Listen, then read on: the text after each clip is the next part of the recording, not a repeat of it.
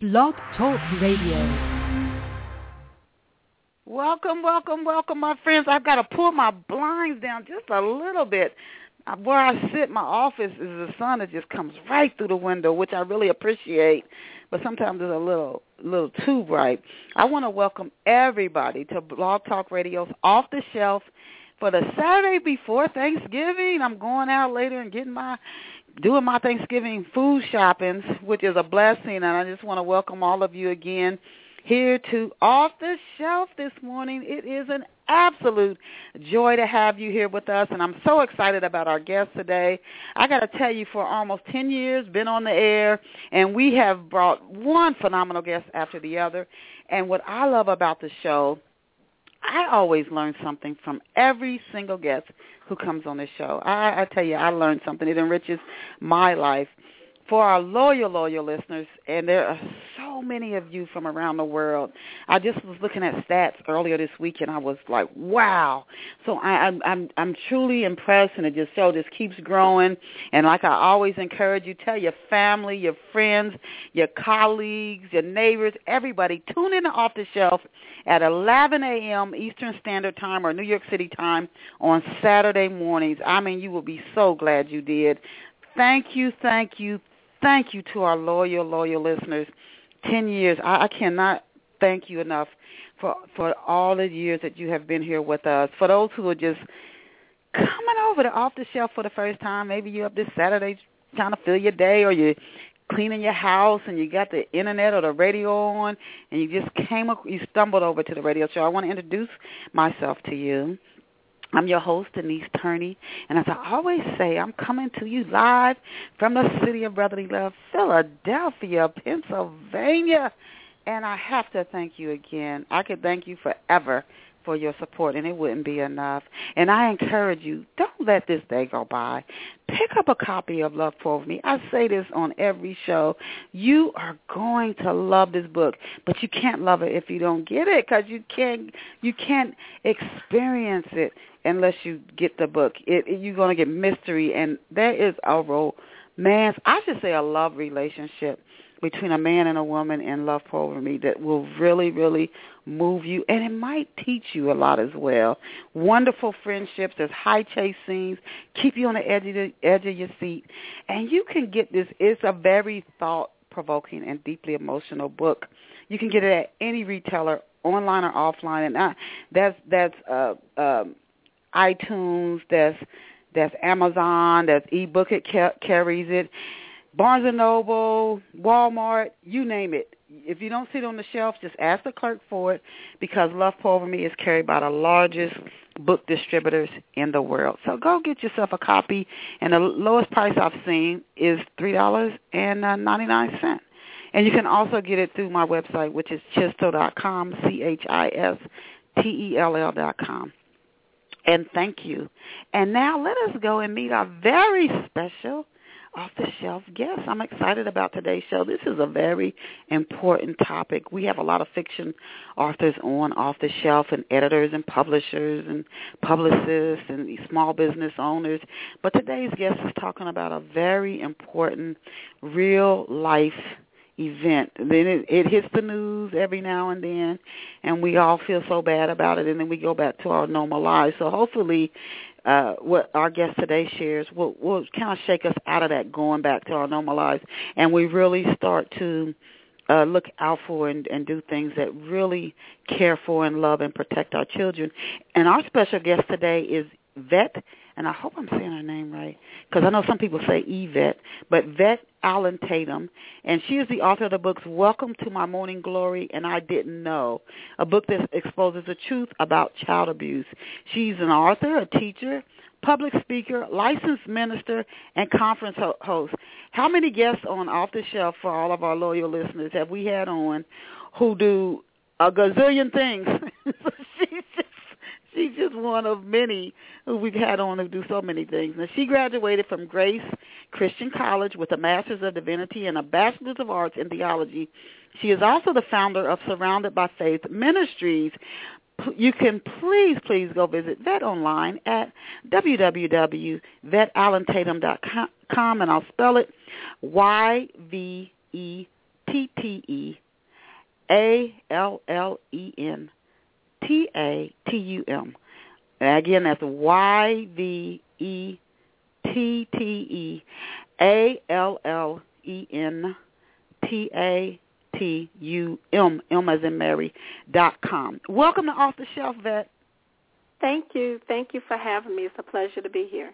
And our listeners, I want you to know she was here 8 minutes early. How many times do we have guests on who I'm starting the show and they come on a few minutes late? We have to give her an applause. She was here 8 minutes early. So go Vet. Go Vet. We really appreciate that. I want to start by asking you, where did you grow up and what was life like for you as a child? Well, aside from, I don't want to give anyone the impression in my book that, she had a terrible childhood, because aside from the stories that I had there, as far as I'm concerned, I had a very good childhood, and it was very fun-filled. In my youth, I kind of grew up somewhere everywhere because my father was in the military, but I primarily remember growing up in Richmond, Virginia, which is where I reside now. Okay, and so did you go with your dad? Did you stay with your mom, or did you go to a lot of different military bases when you were? Yes, we did. It's just that I don't remember them, so I just really remember the stories. For example, there are six of us all together, but 3 of us were conceived while my father was in the military. So one of us, myself, was born in D.C., for example, at Walter Reed. Somebody else was born in Kentucky at Fort Knox, and then another sibling was born at Fort Monmouth in New Jersey, and that's because he was on active duty during that time right out of college. And so we lived different places. Again, I don't remember those places. I really kind of only remember living in New Jersey, and then we last located to Richmond, Virginia. And so that's kind of where my childhood starts for me, would be here in Richmond. Now, you do a lot of what I would call community-type help or empowerment, I want to say, work. Now, do you work now in the social services field? And if not, what type of work do you currently do? The work I do has nothing to do with my ministry work, which is just so funny. I'm laughing. I'm actually a numbers cruncher. What I do. It's really funny how you get into things just to try and pull the whole pieces together. I have 2 daughters. The youngest is 23 and the oldest is 25, and I kind of drove them so much while I was raising them. You know, you got to go to school, you got to get an education, but at the end of the day, your degree will take you anywhere that you want to go, but you want to end up doing something that you enjoy. And so I remember growing up that I wanted to be a teacher, but my father said teachers don't make any money. You need to major in business. So that's what I did. I tried going to school majoring in accounting. That wasn't working. Marketing, I couldn't really grasp the concept. I didn't think I was creative enough for marketing. So I did business management. And so that degree has been very useful to me. I can't deny that. And so I'm a number cruncher right now. I work for a company where I write reports, I analyze data, and I try to make sense of what the data is. But it is the ministry work. Really, it came back to my passion of teaching, which I just realized a couple of years ago that I love teaching. I love seeing people light up like Christmas trees when they grasp a new concept or when they understand something. And it was through going to Bible college, really just trying to ingratiate myself in having a relationship with the Lord, that I realized I love sharing that with other people. And I saw how people would light up about it. So I just, I started just encouraging people, just dropping little tidbits, getting them start thinking about things that we just don't think about on a day-to-day basis. I think to some degree everyone believes, I'm going to say in a common word called a higher power. For me, it specifically is the Lord.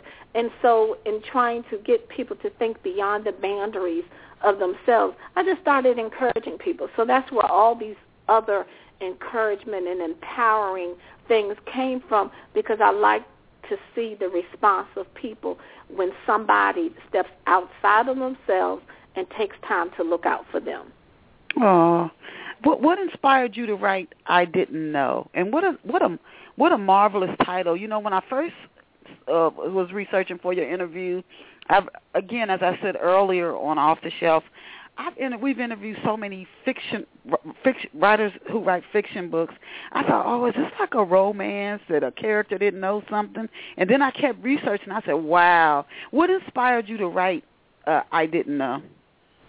Well, to be honest with you, I spoke at a conference back in 2007, and the title of my message back then was about being fit for the master's use.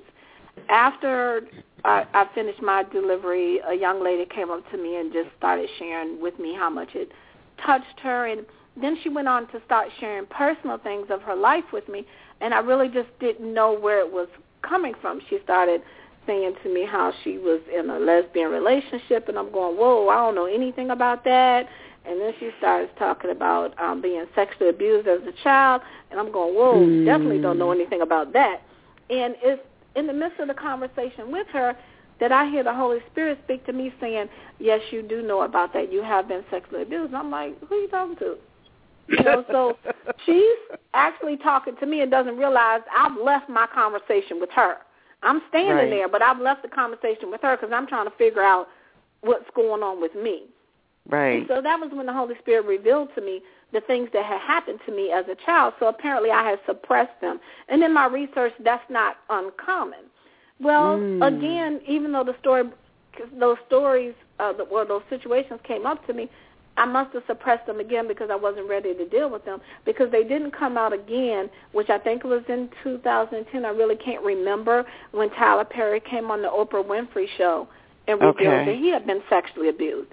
Right. And it was in him sharing that story, I recognized, well, that's good that he's sharing, right. But what about the little people?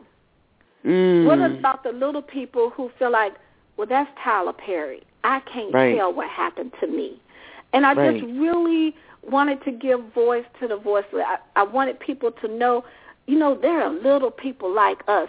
This happens to everyday people. It's not limited to stars. And, you know, then the Bible also tells us it does not yet appear who we shall be. So we might grow up and be famous one day. I don't know. But it happens to everyday people. And the title, I Didn't Know, came from the simple fact that I didn't know that I was sexually abused. But there are several reasons why I didn't know, which I reveal in the book. Number one, as a child, I didn't have the language, the knowledge, or the understanding of what sexual abuse was, because it wasn't talked about in our home. Now, this is not to criticize my home, but how many homes today really talk about child sexual abuse? Right. Nobody really talks about it. And a lot of people avoid the subject because they think that in the past that a lot of people have been falsely accused, not just of child sexual abuse, but of child abuse. But what the truth of the matter is not that people have been falsely accused. We didn't have the right information to prove child abuse. Everybody has in their own mind what child abuse is, and so if a situation doesn't fall into those parameters, people say, oh, well, the child must be making it up. But can we assess the situation truthfully? You know, suppose your child or niece and nephew, whoever you want to take in this example, comes to you and says a certain situation happened to them. If for whatever reason you're choosing not to believe them, then the next thing you may need to ask yourself is, okay, what situations have they been in where they gained that knowledge to come to you and say that? So now you got a whole nother problem. So if you, for whatever reason, if you don't believe your child and you think they made that up, okay, now where did they get that information? They still got it from somewhere. And one of the definitions merely in child sexual abuse is exposure. Exposure. A child doesn't even have to be touched. If I expose a child to pornography, that is child sexual abuse.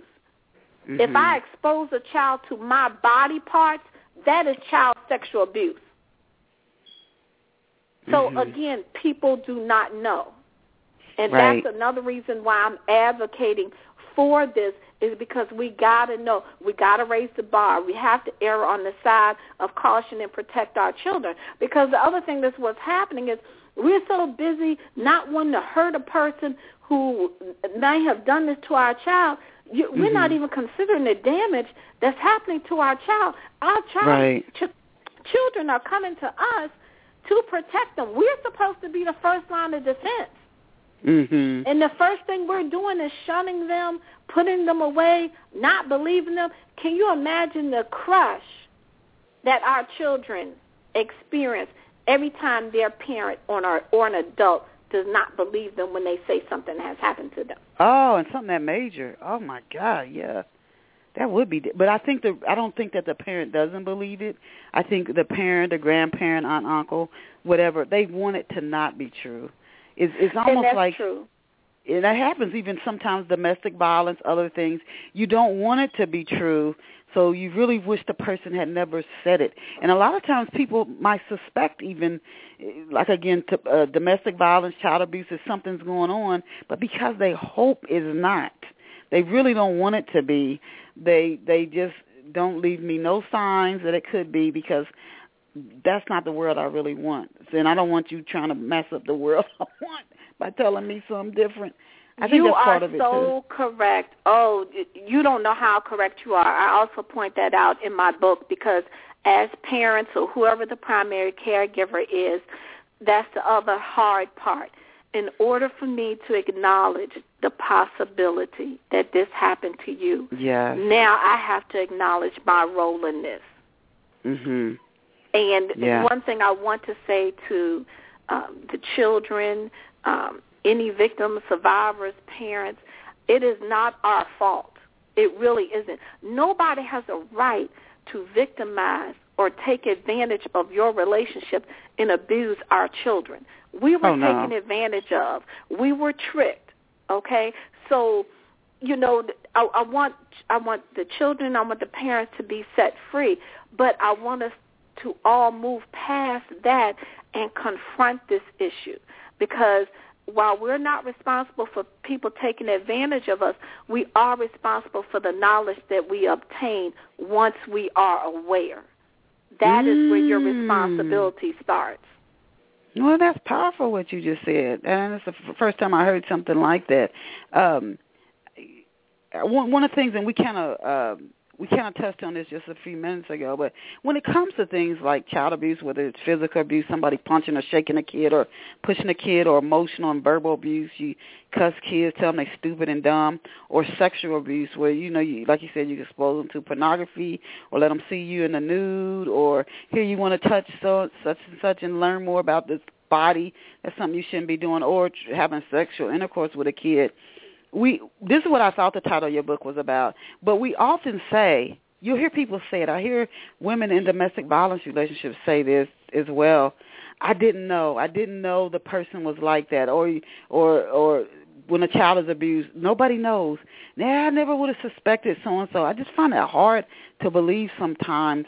Do you find that, or what I was going to say then, so you take a situation where something was going on, then somebody either gets caught by someone else, or they say a couple gets divorced. Then they tell you all the signs they saw. They'll say, I missed this and that, but yeah, he was a bum or she wasn't no good. That means that you did see the signs. If when it's over, you can point them all out. Do you think that as humans we put up blinders until we're ready to face, until we are ready to face? We say, I didn't know. You did know. That's you didn't want to see it. We do put up blinders. We do put up blinders. I am going to acknowledge that. But let me just share with you, if I can, there are 8 myths in my book that I point out. Myth number 1, normal appearing, well-educated, middle-class people don't molest children. That's the biggest myth. People think it's a bum on the street, a stranger, somebody stalking our children. In 90% of cases, and that's just of the cases that have been reported, because I want to acknowledge that not all cases of child abuse or child sexual abuse get reported. But in 90% of those that are reported, the child knew the victim. myth number 2, people are too quick. Accused abuser.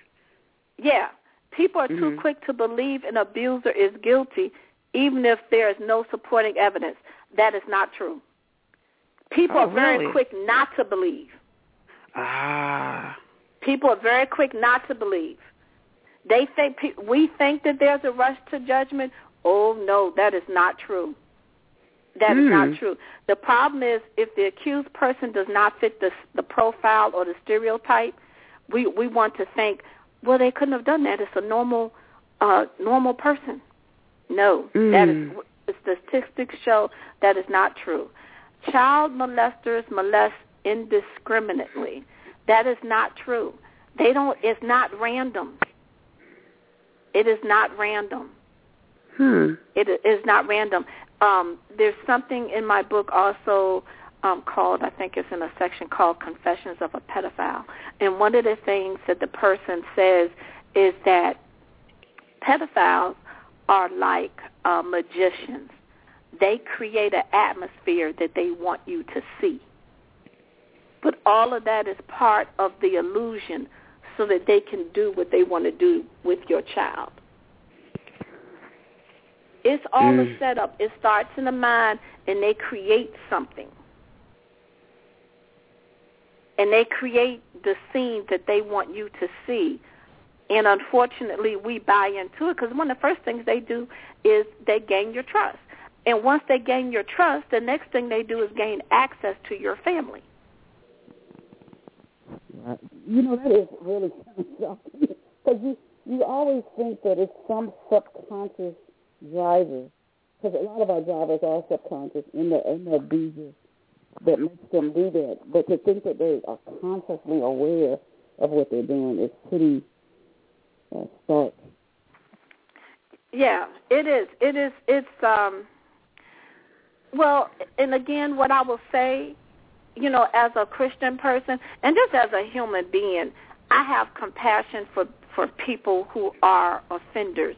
And the reason why I say that is because I cannot fathom the torment and the torture that you must be going through in your mind to make you do this, not just to a child or to anyone. Because, I mean, let us not forget there are adults that are sexually assaulted. Right. You know, but, you know, I just happen to be advocating for children.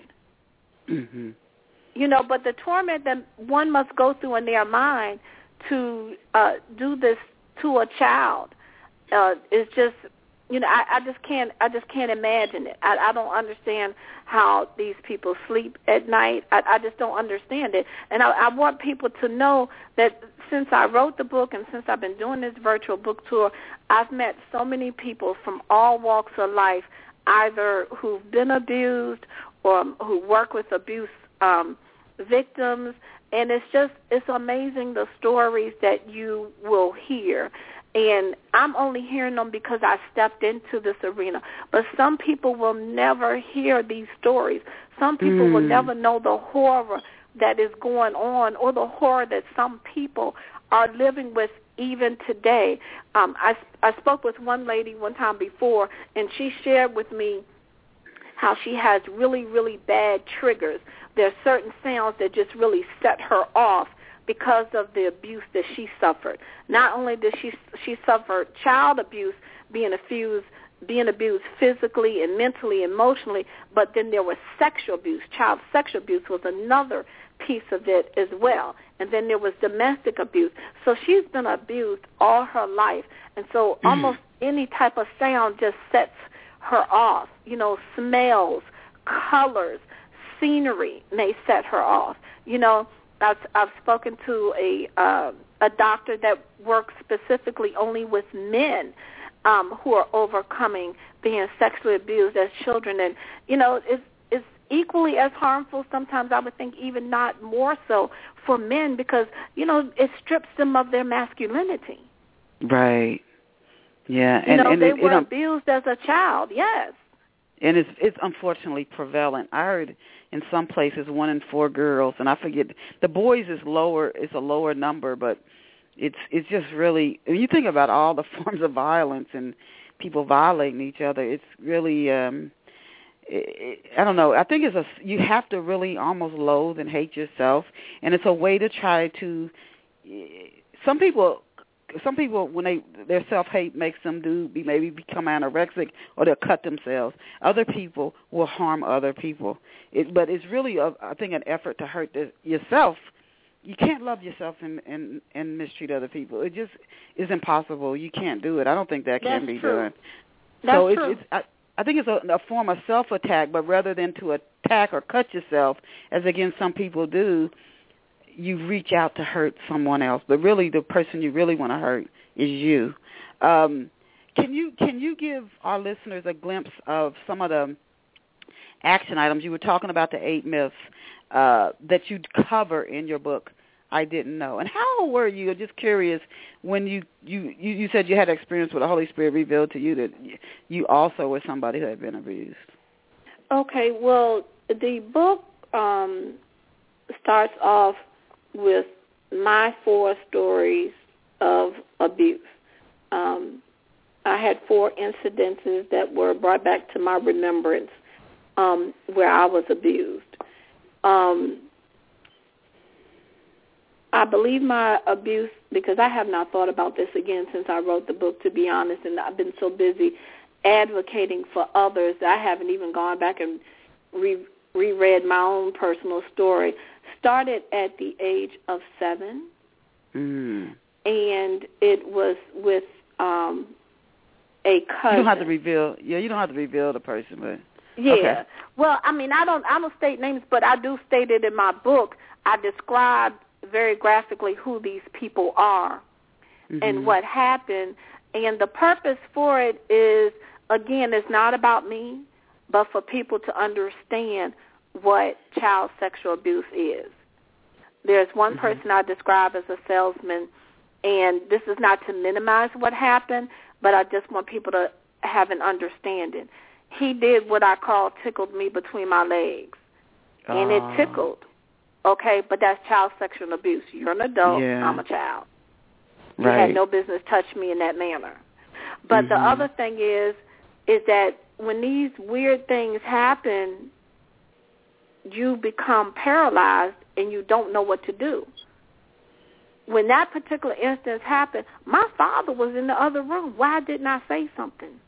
Right. Why didn't I scream? And it is amazing the responsibility that children will take on to protect adults. Yeah. Oh, my God, you just will not believe how children will respond, and they just will take on this responsibility. You know, I'll give you a good example.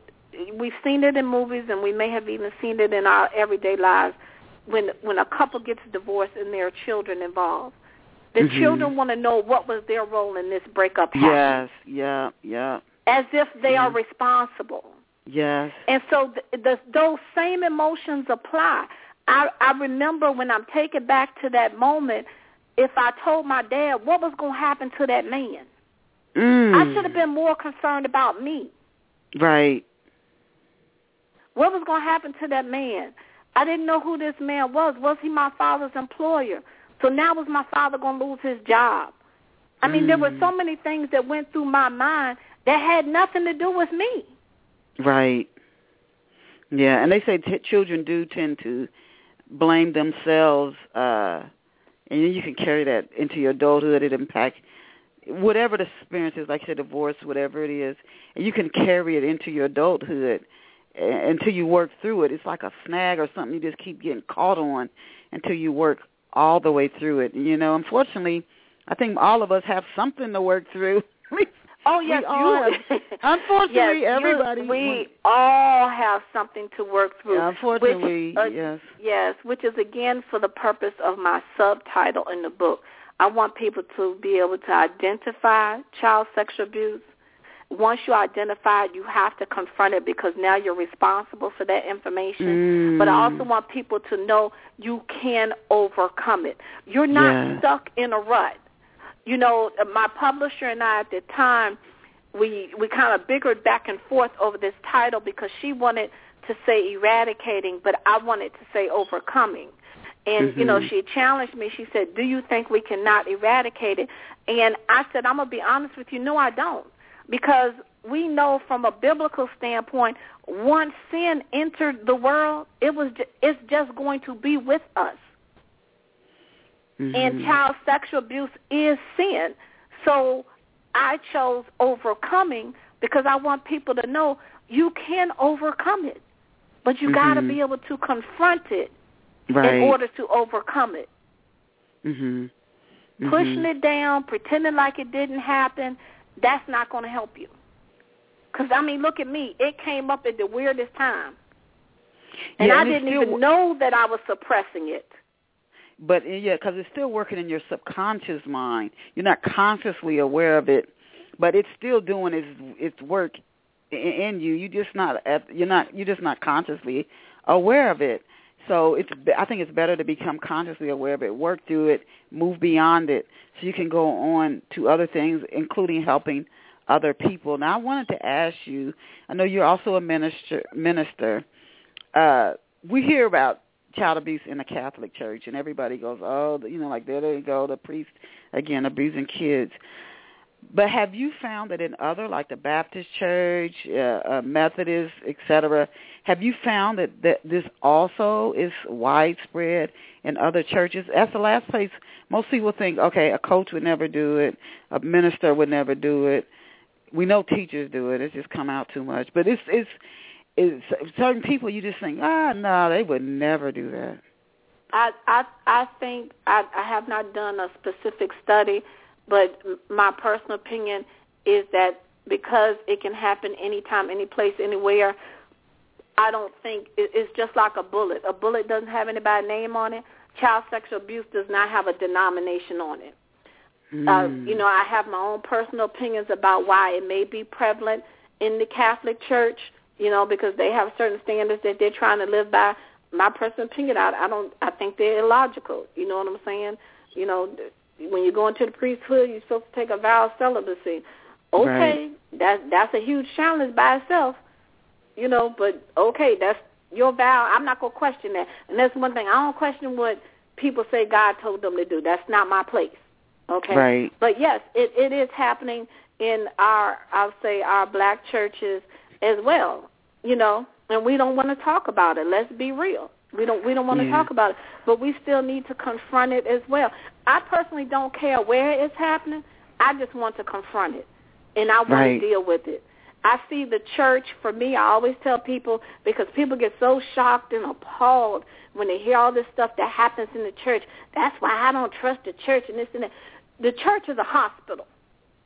Right. We go there to get help. We go there to get encouraged. We go there to get empowered. Of course, ultimately, all that stuff, in my opinion, is supposed to come straight from God. I don't know what type of show you have, so I'm sorry if I'm getting too spiritual on no, you. You go right ahead. I believe we're supposed to get all that directly from God. All that comes from Him.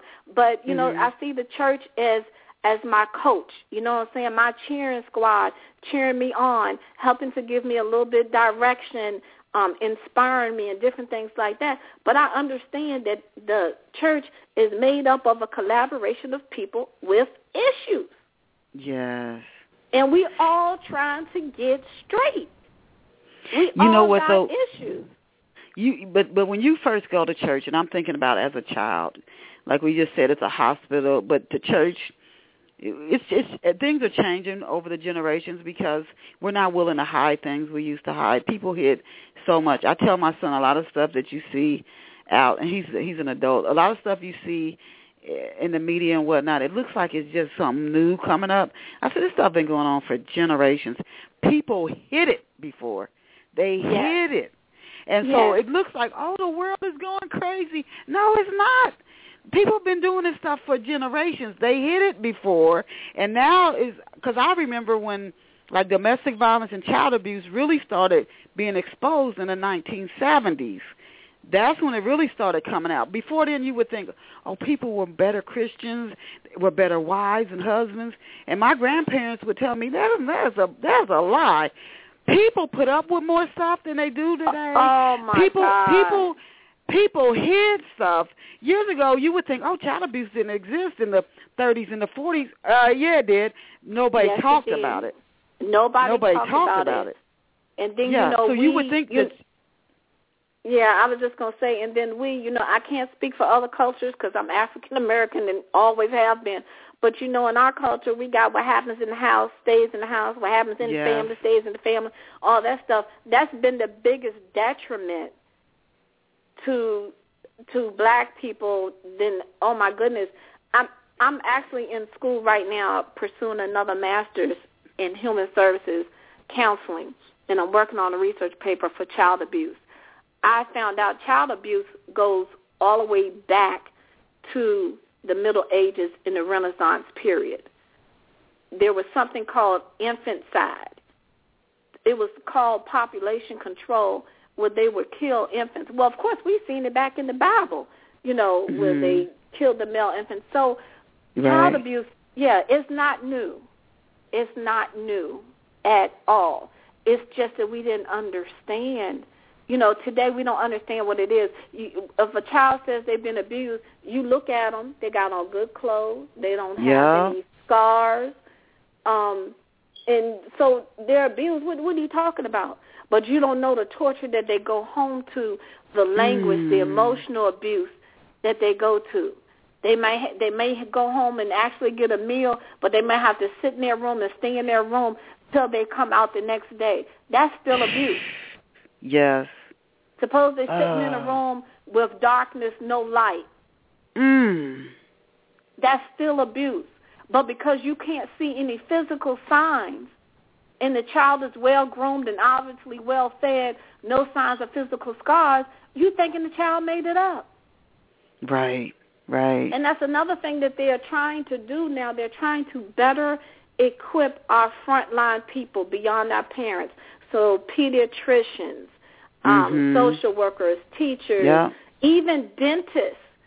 Even dentists now are starting to have a mandate of when the children come in for health examinations in terms of trying to determine when was the last time the child's seen. There are signs and symptoms they can look for in the child's mouth to tell if there's been any maltreatment or neglect. And so they're trying to get better, but the bad part is we're behind the curve. We're behind the curve.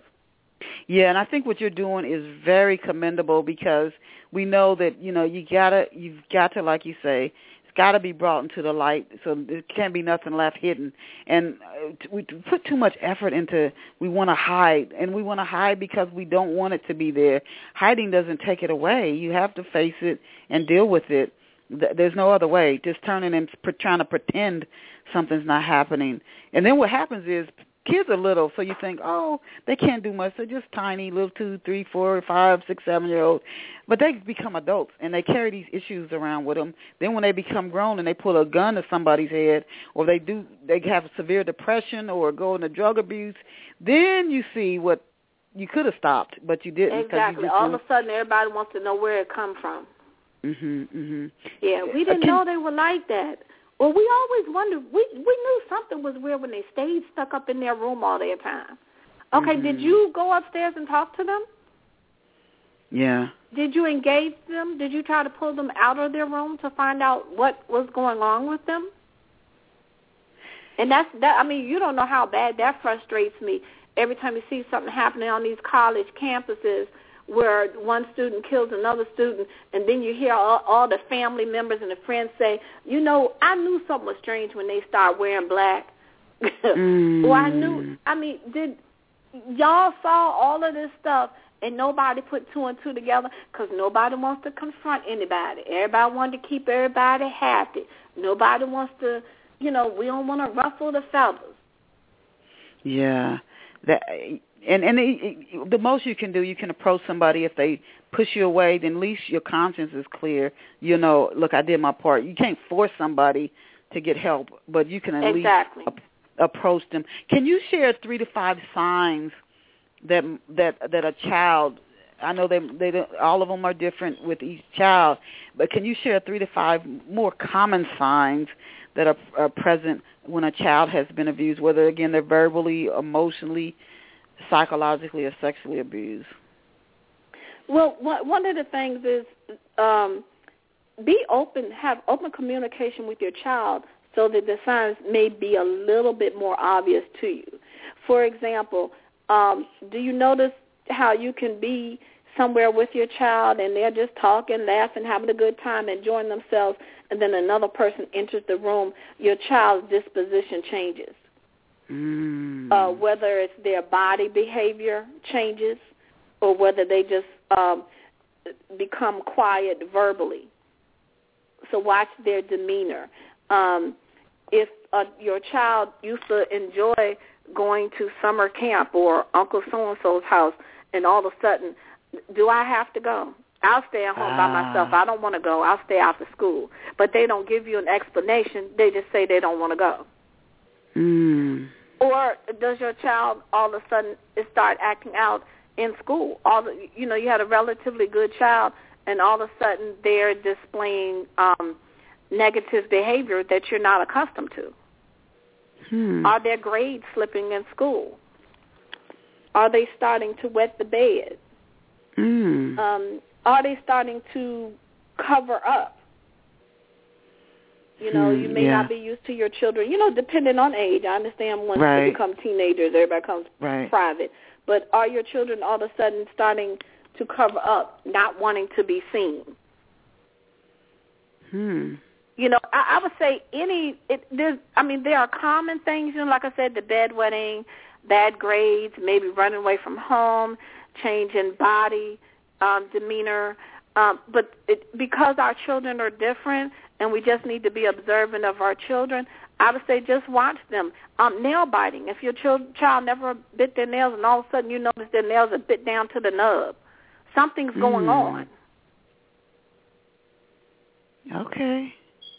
And even if your child's a teenager, they start staying out late, just be aware of everything and anything, because it may not be child abuse or child sexual abuse, but there's still something that's happened in your child's life where now they're crying out and they may not know how to cry out. Like you said, you got to know your child, talk to your child, and you can see, like you say, if they're very social, they suddenly are in their room all the time. It might not be even abuse, but it might be some hormonal or some changes happening in their brain. It could be anything, but if their behavior is suddenly changing, they're all of a sudden eating a lot, or they're just stop eating, there's something that has shifted or changed. It doesn't mean they've been abused, but there could be some, again, hormonal or changes in the brain that are going on that you need to, get on top of. What steps can parents and caregivers take to make, each of us really, to help make the children around us more safe from abuse? Well, you know what? Education is the key. I would get with local places. Let me first start with, there's an organization called Child Help, and they list the National Child Abuse Hotline number on their website, which is 1-800, the number 4, the letter A, and then CHILD. So it's 1-800-4A-CHILD. The actual numbers are 1-800-422-4453.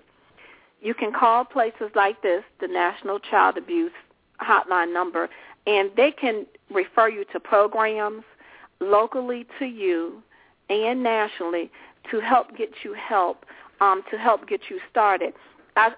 Education is the key in my mind.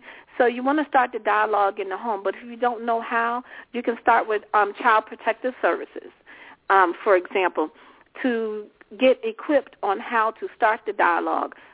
Advocate for having the dialogue started in your local schools, for example. You want to maybe you're the forerunner in your community and you want to be a person to start. We have those neighborhood watch things. This could be your own neighborhood, whatever you want to call it, where you're just advocating for children to talk about issues that are facing your children. If you think you really do have a strong church community, then maybe it's something that you can start in your church community. Everybody needs to make a decision for themselves where the best place is for them to start. But I think it's just by having that open dialogue with your children. If you don't know where to start with your child, but you may suspect things, or you suspect something with a niece or a nephew, I think there are easy ways to drop hints. For example, I just gave out this information on National Child Abuse Hotline. You could write it down and put it on your message board at home. Even if your child say, Mom, what you got that for? You could say, oh, I was trying to get some information. You just leave it up there. You never know. Your child may use that number, or they may refer that number to somebody else. There are subtle ways that things can be done. You know, the number to Child Protective Services, you know, child sexual abuse survivors, or, you know, just talk to your child in abstract. Maybe not ask them up front, has this ever happened to you? But, you know, you can make up a story if you have to. You know, not that I advocate lying, but I'm just saying, you know, I heard an interview today where a lady was talking about she was sexually abused, and, you know, her parents didn't believe her. What do you think about that? Yes, or if it happened to you, you could share your story with your child. They might then feel comfortable enough to think, hey, my mommy or my daddy, this happened to them, and then they might tell you. Exactly. Yeah. Exactly. Are there any programs, and I know when somebody does wrong, we always want them to be tortured, and there's not enough torture for them.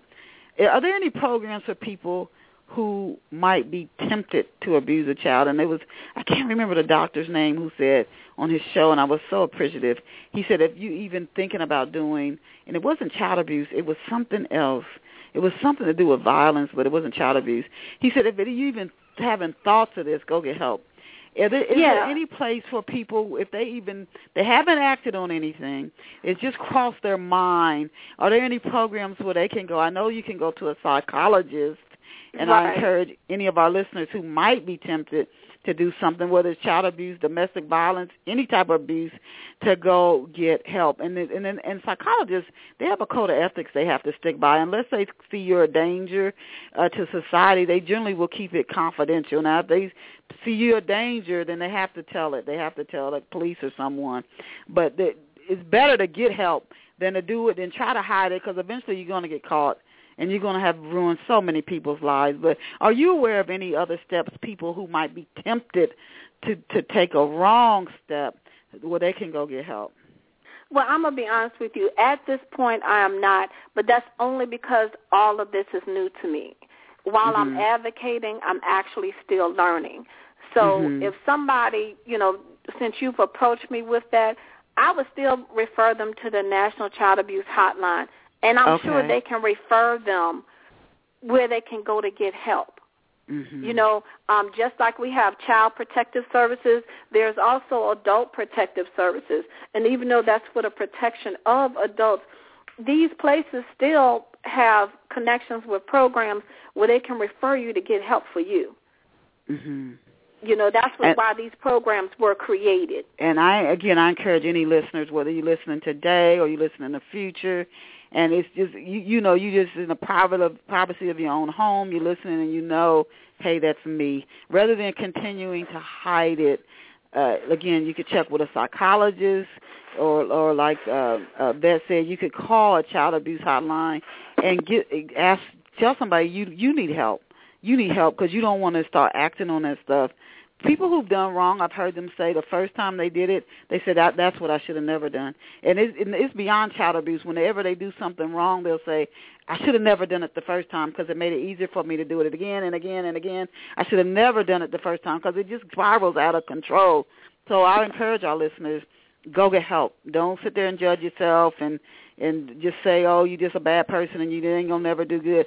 Go get help, and you be helping not only yourself but a lot of other people. And I would encourage and hope that you would do that. Now, what advice can you give somebody that who knows, we touched on this before, and I definitely want to touch on it. We got about 10 more minutes before we close. But what advice would you give someone who knows a child is being abused, but they either want to keep those blinders up, they don't, is it somebody in their family, they don't want to put a stain on their family, they just don't want to address it, or they don't know how to report it? What advice would you give them? They don't want to confront the abuser, they don't want to raise it with the child because they don't maybe want the child to get emotional or feel shame, and they don't want to report it either. What advice would you give to these people?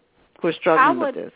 I would tell them, again, the National Child Abuse Hotline, 1-800-422-4453, Child Protective Services, because you can report matters of suspected abuse anonymously to Child Protective Services. You never know. You may call Child Protective Services and someone else may have called as well, and that will give them pause or cause to at least initiate a visit to the home if you want to remain anonymous. You may know someone, or, there's so much information on the Internet these days. You may be able to find someone locally who can give you some advice or some tips on how to handle the matter, to try and maybe do some research or just some observation of your own to consider what your next steps would be. I understand you definitely don't want to be wrong, and I understand that. And so I would just encourage you to reach out and do something. The bottom line is, I learned this when I had my children in private school when they were younger, and it was a private Christian school. And when they were doing science, one of the things that stuck with me was when we were going over their vocabulary list one week was instincts. And the definition at that time that they were given was that our instincts are our God-given talents and ability. It's innate. Anybody who knows their Bible says that God breathed the breath of life in us. So he put everything in us that we needed to not only be prosperous and be successful, but when someone breathes into you, you're getting the essence of them in you. Okay? So instinctively, when we think something, it's usually true. So let's just start there. Instinctively, you suspect something. You may not have the knowledge base to confirm. Whatever it is, you're feeling uneasy for a reason. Christians will call that discernment. Okay? And so you're feeling that way for a reason. It's probably true. It may not be as graphic or as horrible as you think, or it may be more horrible than you think. But your instincts are enough to provoke you to have that matter investigated. And it's up to you to choose and decide how best to go about doing that.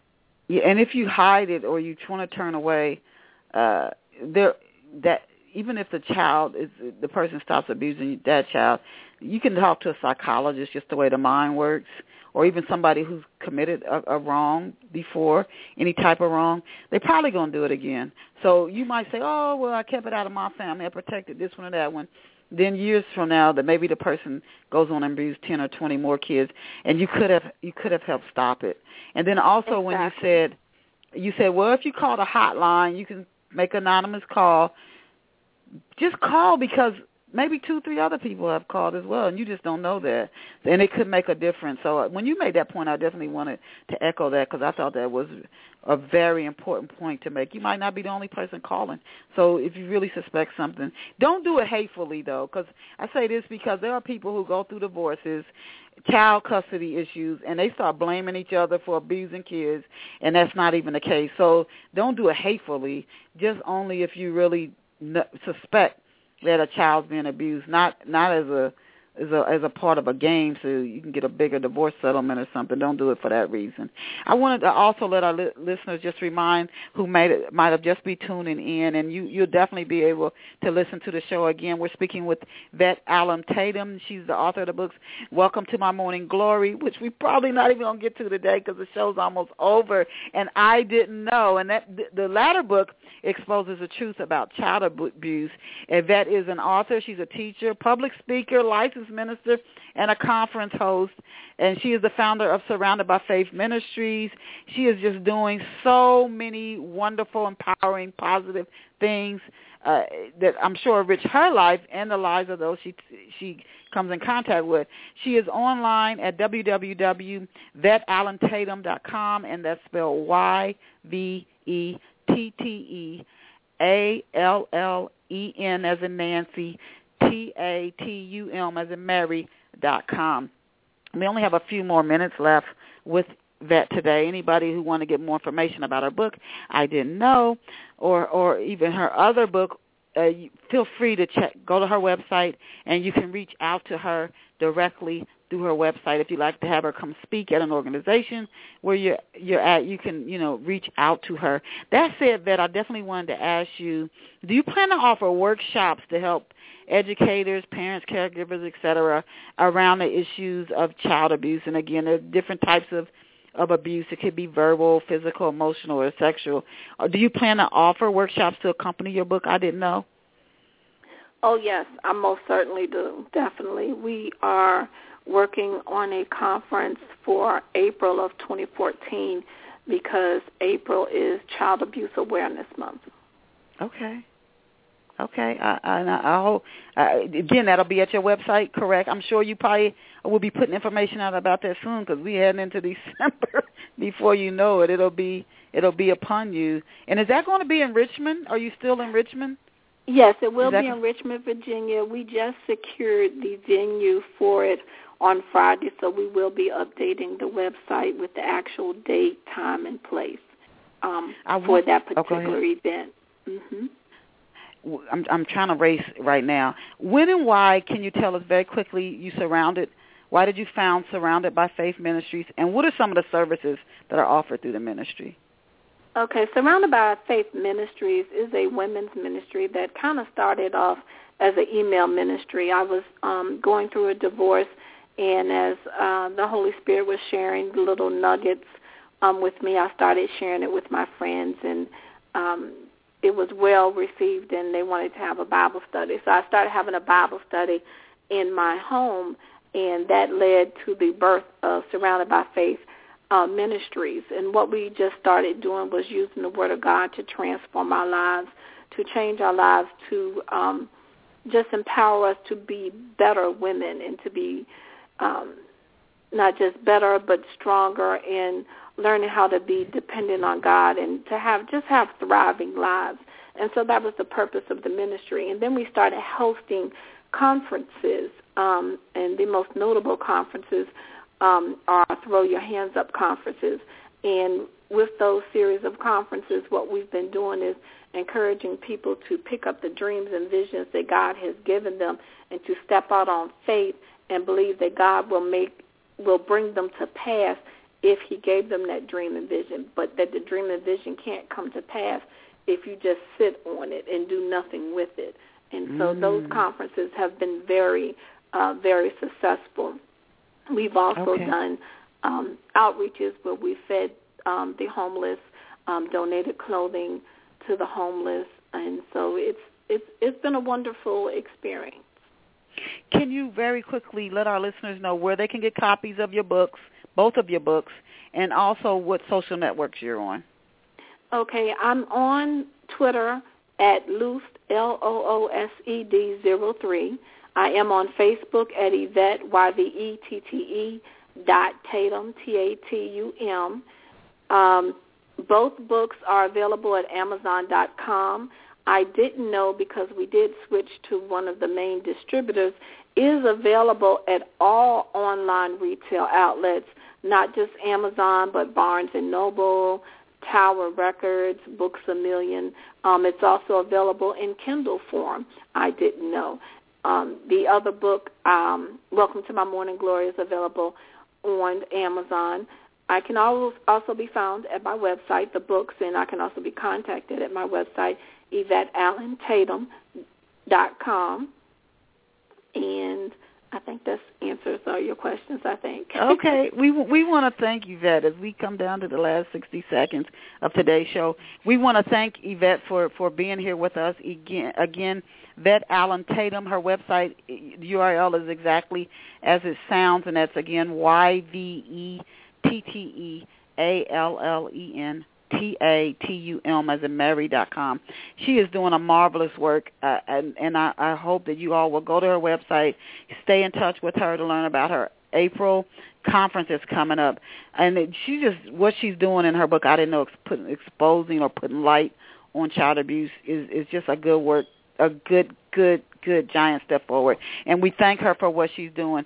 Please tell folks you know, and especially those you might think were abused as a child and now they're an adult and they might be struggling with some issues, to tune into today's show. She did share a lot of advice and tips and places where you can get help that they might find beneficial or you yourself might find. Again, if you're tempted to do anything wrong, violent, etc., go get help.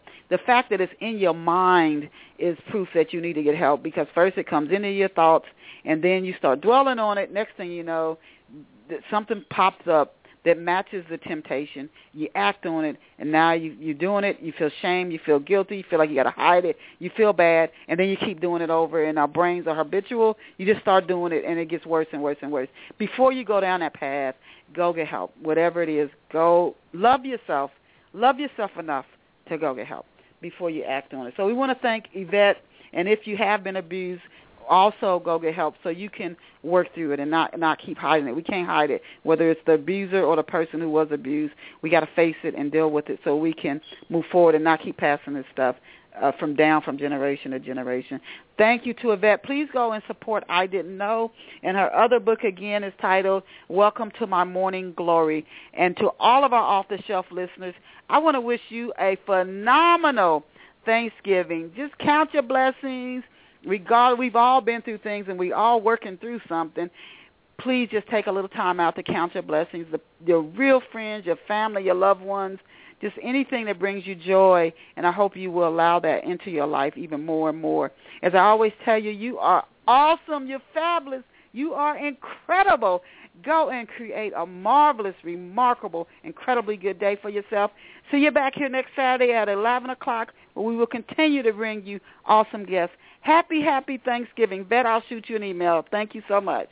Thank you.